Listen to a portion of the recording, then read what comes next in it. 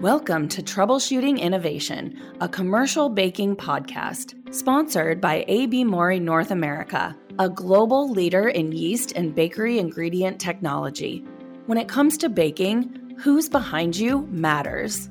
I'm your host, Joni Spencer, Editor-in-Chief of Commercial Baking, and I'm spending this season with Josh Allen, award-winning artisan baker and founder of Companion Baking in St. Louis. Together, we are discovering new ways to redefine commercial artisan bakery production. In this episode, our conversation revolves around the importance of the intention behind product development. Josh, thanks for joining me again this week. Oh, it's great to be back. Thanks for having me again. So this week, I chose this topic because we've had some interesting discussions around what it means to be artisan. So I'd like to kick this episode off by picking your brain on what terms like artisan and craft mean to you.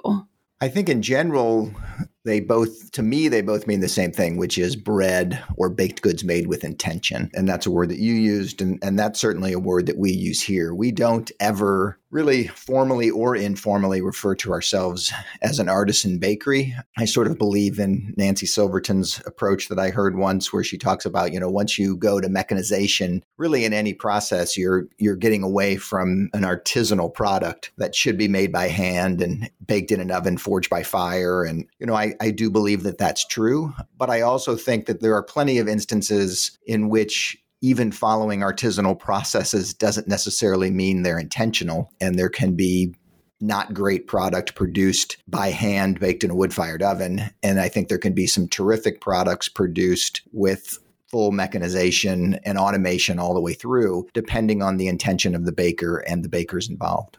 Yeah, I totally agree with you. I will tell you that I could make a bread by hand and it most certainly would not be an artisan bread.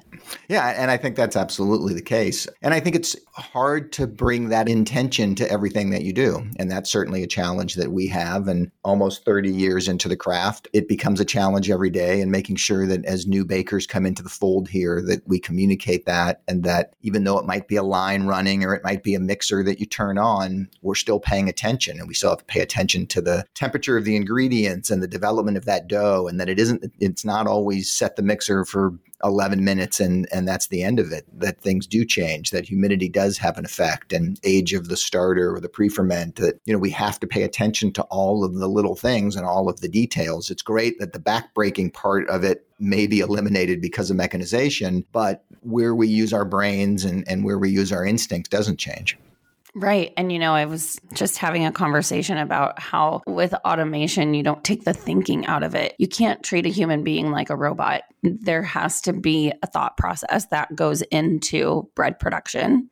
If there's anything that we've seen is that you need more brain power with automation as opposed to less. I think there's an instinctual feel that comes making a loaf of bread by hand, and those that have done it sort of understand that as you knead and develop that dough in your hands, that can sort of take over just the feel of what's happening. And that feel goes away when you're, again, mixing in a machine and running on an automated line or even semi-automated line. And so you really have to pay attention. Your other senses have to be heightened to ensure that we're doing the right things. Yeah. And, I want to go back to our very first episode, something that you mentioned, and it's also something that we talked about a little bit when I visited your bakery. And that's how, with the right intention, something as simple as a hoagie bun could in many ways be just as beautiful as an artisan loaf from Tartine. Can you share an example of how you've experienced that? Well, certainly, I guess beauty in that case would be in the eye of the beholder. But yeah, absolutely. We developed a po' boy bread for a chef in St. Louis who actually has multiple restaurants in St. Louis and then multiple restaurants in Tulsa, Oklahoma. And his name is Kevin Nash, and he's a very good friend of ours. He's one of only 2 James Beard winners that we've created here in St. Louis. And so we're super proud of him, and we enjoy product development with really everybody in the industry, but it's really fun with folks that are that skilled and that meticulous meticulous and that passionate about what they do. And Kevin was creating a concept called Peacemaker. And a peacemaker is essentially the poor boy that traveled south from the Northeast down to Louisiana. And he was looking to create a very specific hoagie, basically, and one that he was going to handle uniquely in his restaurant and build a really amazing sandwich program with fried oysters and a lot of different things that he wanted to do on this. And he had very specific intentions, to use the word we've been using, for that product. And the development time on that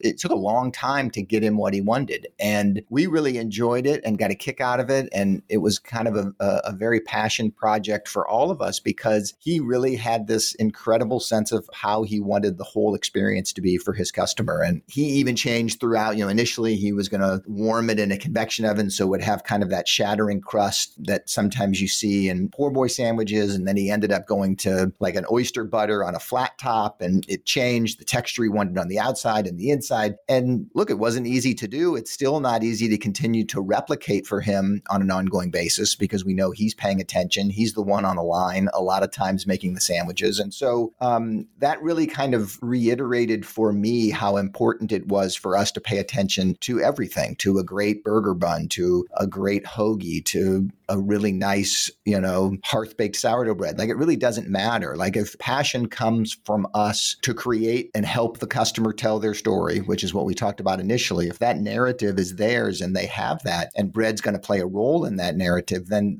what we do every day for them is super important, because it's not a throwaway to them and it can't be a throwaway to us. And, I think certainly with Instagram and social media, the world gets caught up in these beautiful, dark crusted, blistery loaves of sourdough bread. And I'm as big of a fan as anybody of those things. But really, in the end, I do strongly believe that making beautiful bread for a customer, and beauty is what they're looking for, what the characteristics that are super important to them for them to tell that story, is every bit as challenging as that, and every bit as interesting, and every bit as challenging for us to do. And that's what sort of gets us out of bed every day.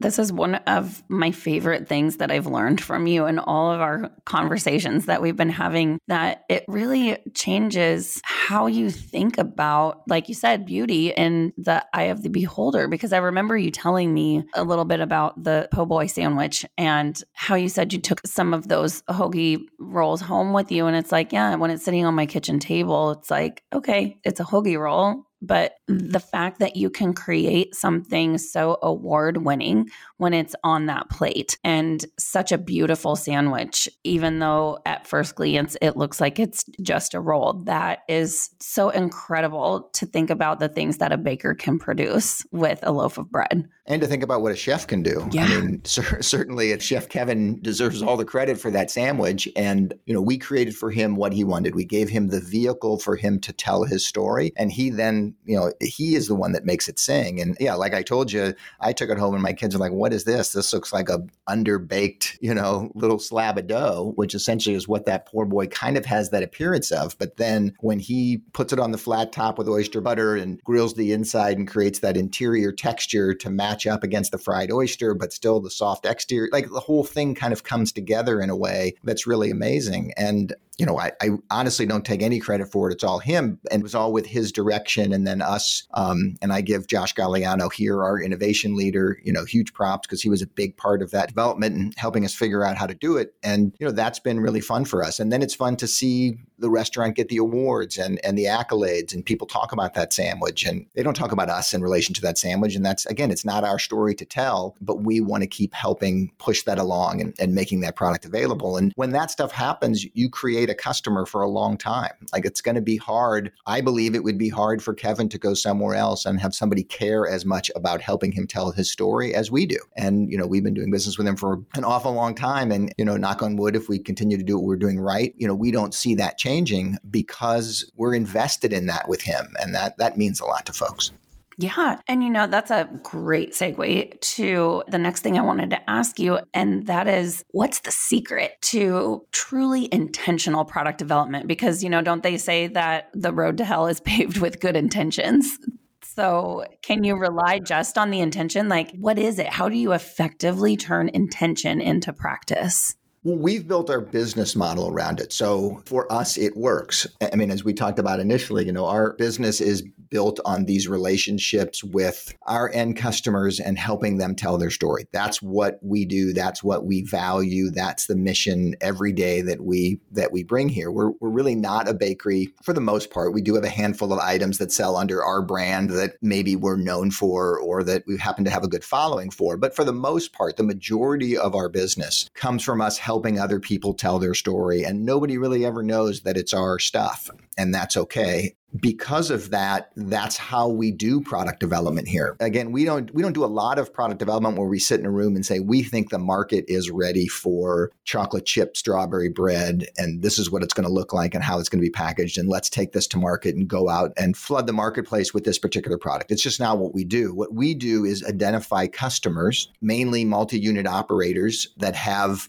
enough volume where it really makes sense for us to be talking to them, but not so big where they're necessarily able to go to a real large manufacturer and get help. So for us, that sweet spot is like, 15 to 250 units probably, or something like that. Delis, restaurants, small grocery stores. We go and develop those relationships and help them solve their problems or help them tell stories that they're not yet able to tell. And so the development is very intentional again, it goes back to that word, but the development is very intentional in that we're looking to solve a problem or find a product or develop a product for them that they feel like they have a need for. It's not, again, pushing something into the marketplace. It's just a different way of doing business. It's the niche that we find ourselves in. And it happens to be really because it's what we love to do. It's sort of, again, I grew up in developing relationships in the food business, have enjoyed that all the way through. And so for me, it's a lot more fun to work with a chef or work with a culinary director of a large group and say, okay, what problems can we solve? What do you need? What's coming in the pipeline? What's in menu development? What can we do to help you tell that story? And that's what we're developing against, which is, again, different than us taking a shot at where we think the market's going or what the next trend is. So then the product development becomes intentional in that. And then we have to say, okay, what is the final application? That tells us what kind of oven system we use. Is it, convection oven or hearth oven? What kind of divider do we use? How do we mix that? Does it have a pre-ferment? Does it have a sourdough starter or a levain? Is that nothing because the flavor development is less forward and less acidic? All the different things that we're going to talk to them about before we ever even turn on a mixer to show them a product. We want to go through that exercise with them to truly understand what the need is and what it looks like. And we can kind of go through that whole thing. And we're very transparent in the process of this is the kind of price point we could hit or couldn't hit. And a lot of instances when we go through these exercises, it turns out that we're just not the right answer. Maybe they're too price conscious or too price forward, and we're never going to be the cheapest person. We're never going to be able to produce the product the least expensively. But again, the conversation is where a lot of this kind of stuff fleshes out. And that's really, again, the intention of it is to go through it so that we get a full understanding. And then way down the line, we'll start putting some products together and show them some stuff. And we save a lot of time and energy for ourselves and candidly for them as well the more conversations we can have before we start tasting bread. So it seems like the relationship is a critical part of the intention. Like you can't be intentional without understanding what the relationship is between you and your customer, right? Absolutely. And it's not easy to compete on that. That's our point of difference though, right? Like we want to do that. That's what gets us excited. There are plenty of manufacturers that use broker networks across the country. And so you may never speak to the manufacturer. You may never talk to the baker. You're talking to a network of brokers who are making products available or salespeople via broadline distributors who are selling things out of a book and they happen to be selling bread, but they don't have an intimate knowledge or a passion. So they can tell you, here's the 12 stock SKUs that we have in the freezer, but if you need something special or you want something developed, that's not something that we can do. You can pick from one of these items and see if one of these things works for you. And so our point of difference is the eagerness, not only the ability, but the eagerness to want to go sit down with the customer and try to figure that out. And it's a longer process. It doesn't necessarily yield, a speedy sale because we have to go through that whole development process with almost every customer. But again, it solidifies it. It sets an anchor differently than we would set if we're just another SKU on somebody's stock list. And it really does, it develops a relationship, and it's hard to compete with a relationship. This episode is brought to you by AB Mauri North America. Be sure to check out A.B. Mori North America's new podcast, The Oven Light, available through Apple iTunes and Spotify. Let the expert team from ABMNA shed some light on ingredients, finished baked goods, technical and customer service, and everything in between to create a successful and rewarding baking experience. A.B. Mori, passionate about baking. Learn more at abmna.com.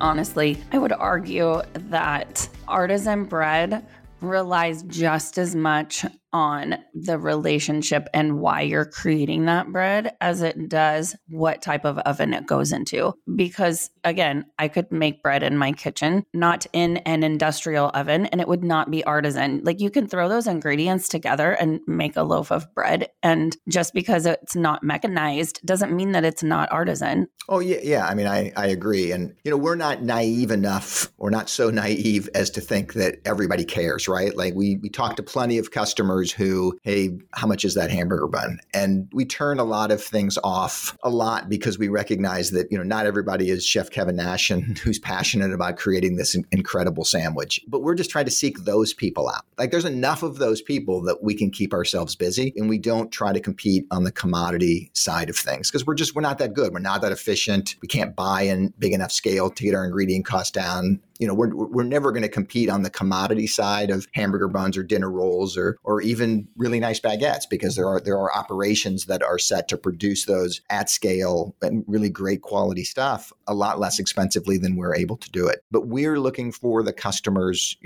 we're on the hunt always for the customers that are interested in telling a story. And they're the fun ones that we go find and that we go seek out. And I will say that 9 times out of 10, they're like blown away that there's a manufacturer that carries that same passion. And they really enjoy the process as well because they didn't necessarily know that they could find that kind of vendor support that would be interested in even helping them do that. Yeah. And I mean, I have to say that I haven't talked to a lot of bakers that have this perspective that you do. So I agree that it's such an intriguing point of differentiation for your bakery. Yeah, I mean, we're finding that to be, we got to go find those people and we got to continue to get the word out. And obviously, hopefully these kinds of podcast opportunities for me help us tell our story, which is that we're interested in helping others tell their story. But yeah, I don't think there's many of us. And I think that it becomes a unique sales process when you do it, because in most instances, when you set that first meeting up, most people are expecting you to open a bag and throw your loaves out on the table and say, here's all the features and benefits of the things that we do and what we make. And we take it completely differently, right? Like we walk into that room and we say, what's the problem you're trying to solve? Or what's the story that you want to tell? Or what's missing from what you're doing that's not working? And so before we show you something that we think, how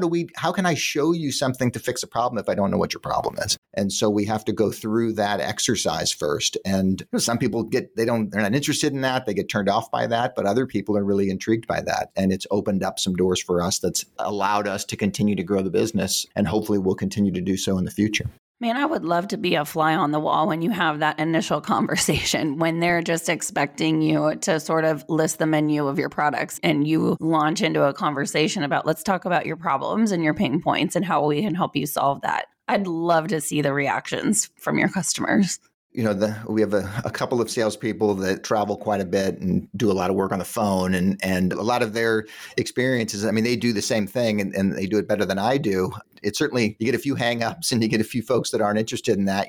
Again, like I said, just tell me how much your bread costs or tell me what you got. And we recognize that those aren't the customers that we're going to keep long term. And those aren't the relationships that we want to spend a whole heck of a lot of energy trying to build. But once we get there and once we can get folks to sit down and open up about that, it's really kind of amazing, actually, because some of the things that we learn are unique. Some things have nothing to do with the product and have everything to do with logistics or distribution or a willingness to try things that are different, or, hey, could you put it in this size box for me? Because, we've invested in all of these reach-in coolers that are this size and our other manufacturer's box doesn't fit. And, they're not willing to change the size of the box. And, sometimes that's nothing to do with the bread, right? Like sometimes their problems terms are, this baker only works through this distributor, but I'm getting ready to change and go to this distributor. Are you open to that? And again, we in a culture of yes, most of the time we say yes and figure out if that's a good decision or not later, but we're going through that exercise with them. But most people don't ask that, right? They don't ask what's not working. Most people just want to show their features and their benefits. And it's easy because we're proud of what we do. So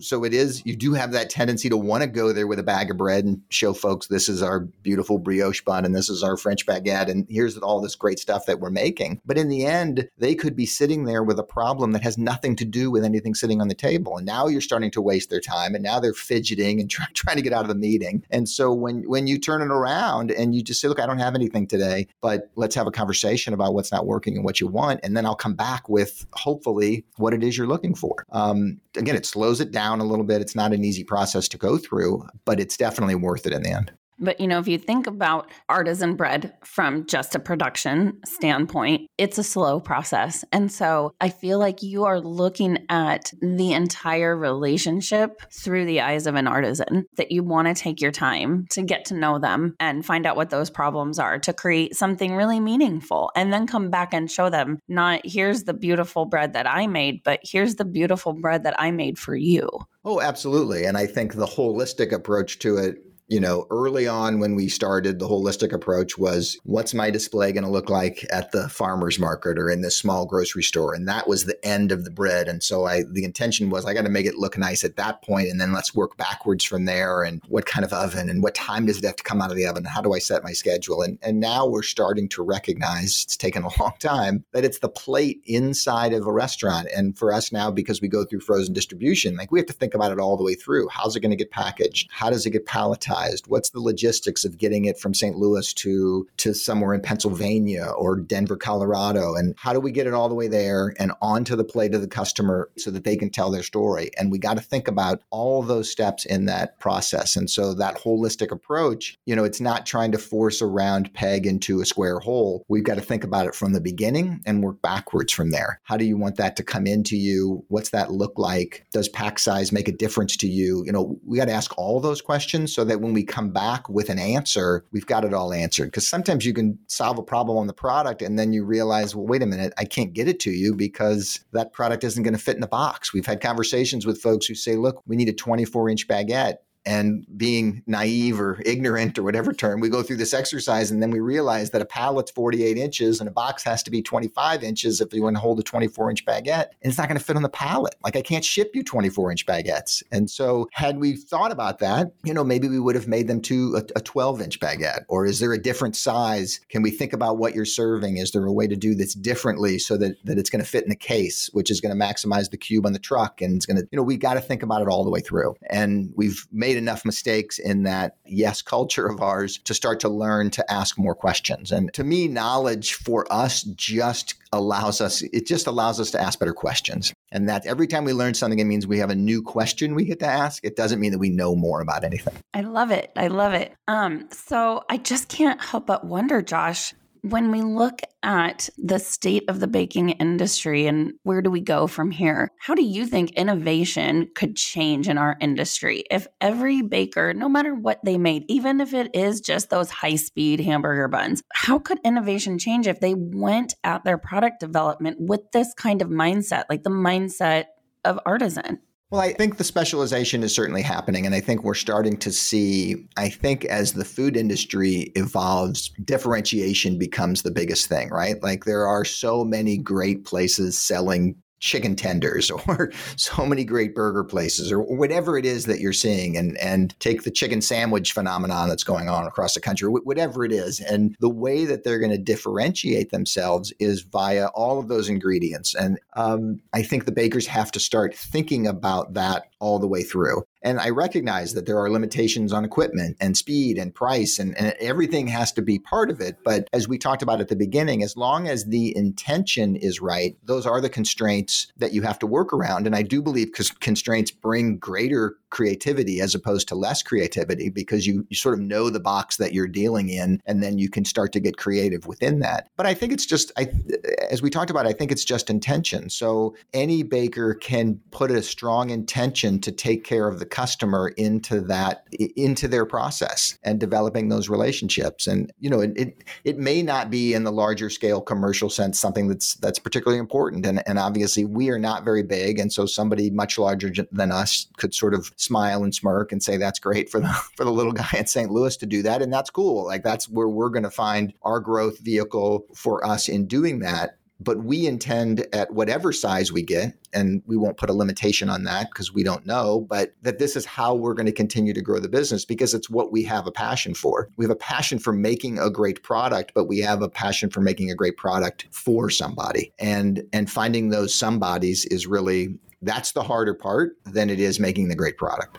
I love that. I love this insight, Josh. It's so different and it's really refreshing. I love it. So thank you so much. Those are really all my questions for this episode. I'm really looking forward to next week because we're going to take this a little bit of a step further and invite a special guest into this conversation that we've been having. And that is, you mentioned him earlier today, and that's Josh Galliano, your head of innovation. There's a really unique relationship there because he was actually pretty much a customer at one point, right?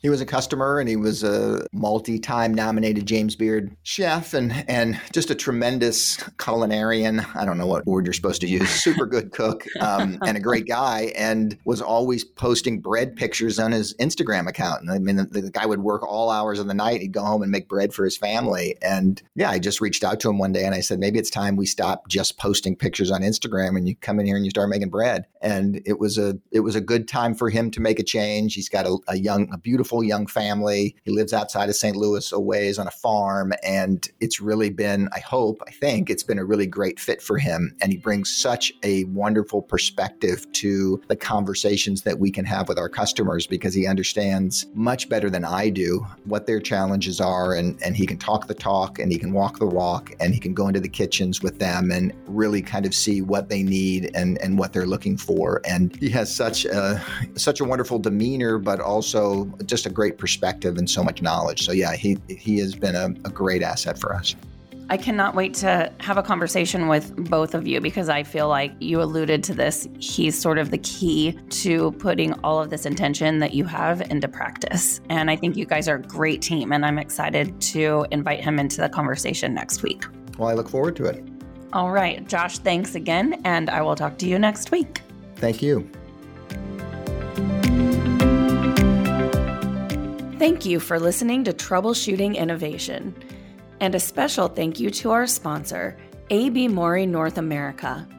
With quality bakery ingredient solutions, backed by both leading technology and technical support, A.B. Maury North America supports industrial and artisan bakers and reminds you that who's behind you matters.